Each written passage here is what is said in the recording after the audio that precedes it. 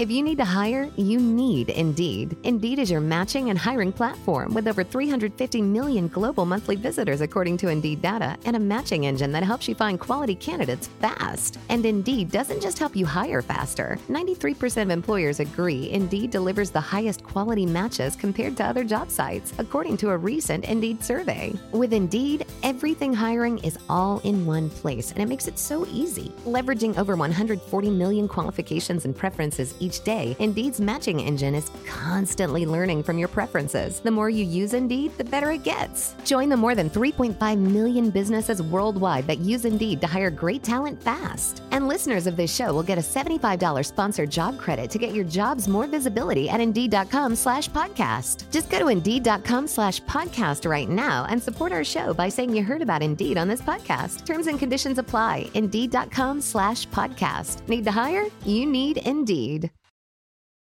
3, 2, 1. The next generation of consoles are here, and you know what? I think it's about time we hop into a brand new Get Comfy game break, and I think it's time that I give you my review of Assassin's Creed Valhalla. So why don't we kick back, relax, and get comfy. Welcome to the Get Comfy Game Break. I'm your host, Kalo, as always, here to give you the lowdown on all things gaming. And of course, this is another Mano episode, me and you, the listener, and it is a review of Assassin's Creed Valhalla. Let me tell you, this game is legit.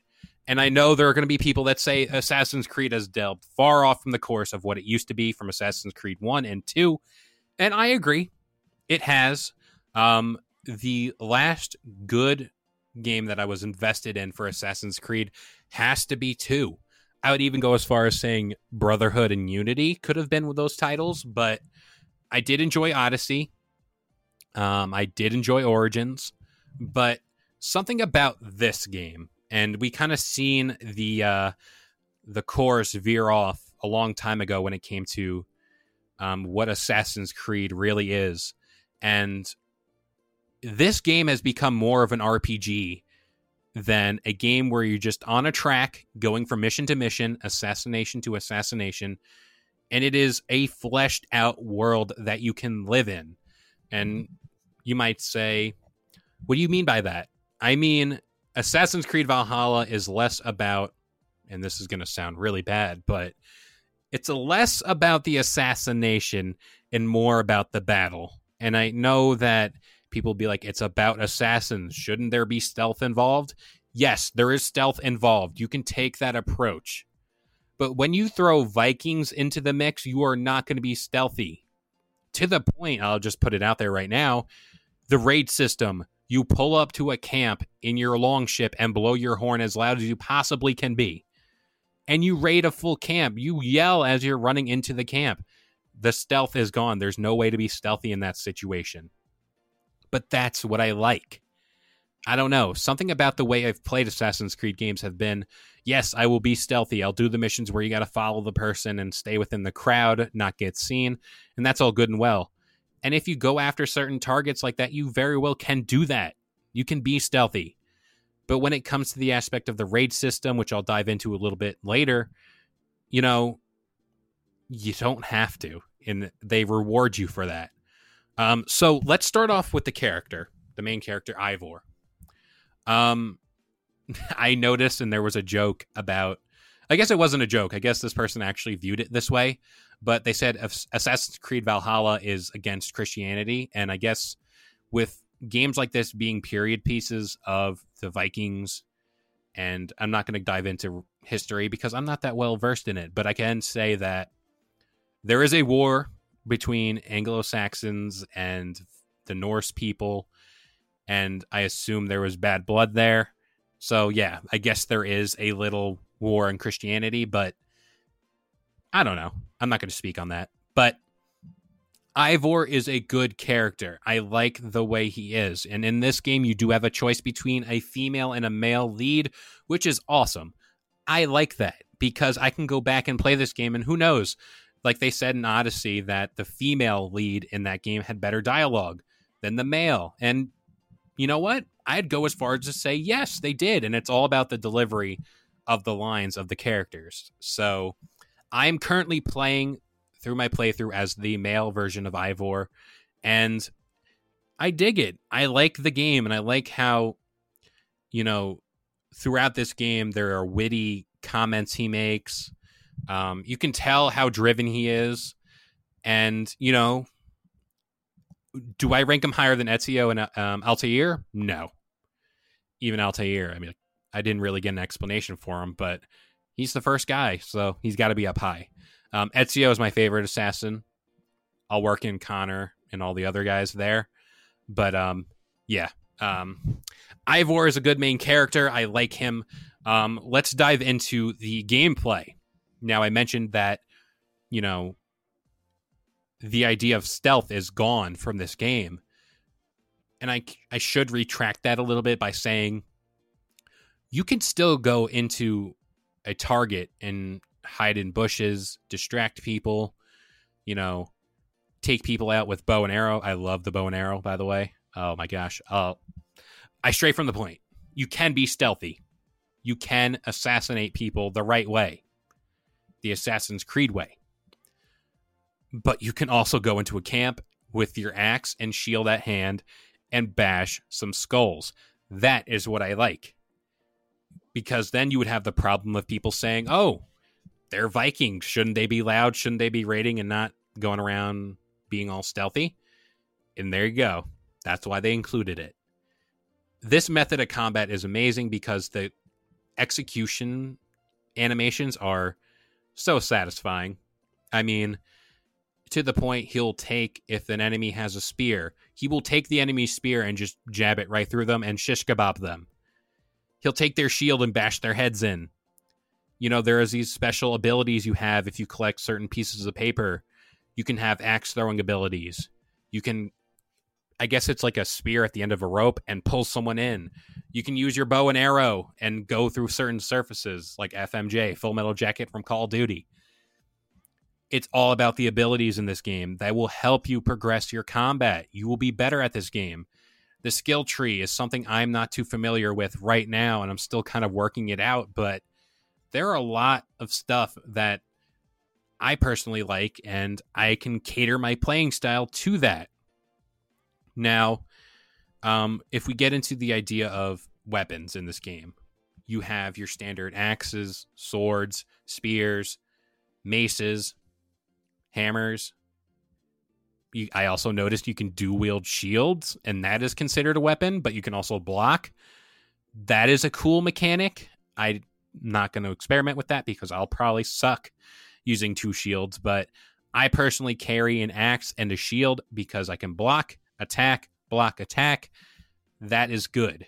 That is what I like. Also, my stealth aspect, I don't go in for full assassinations. I take my bow and arrow out, like the green arrow, and I sit outside the camp or I find a perch, and I will headshot each and every person. That is cool, just sitting up there picking off people. They don't know you're there. You can also use explosive barrels that are hidden throughout the camp. Use those to distract people, to kill people. It's fun. Like, it's satisfying. There are different types of bow and arrows you can use. I think it's a hunter arrow or hunter bow that you can use. It's a one shot. Then there is a light bow where you can kind of rapid fire like a machine gun. Like, that stuff is awesome. It's very welcomed. Now we can get into the shields where there's a heavy and a light shield. Heavy shield, you are more planted when you block. You kind of have to sit into it. Where a light shield, you can still move around and block and you won't be affected. They take into consideration also weapons, where if you have a giant greatsword, your speed of swinging it won't be fast.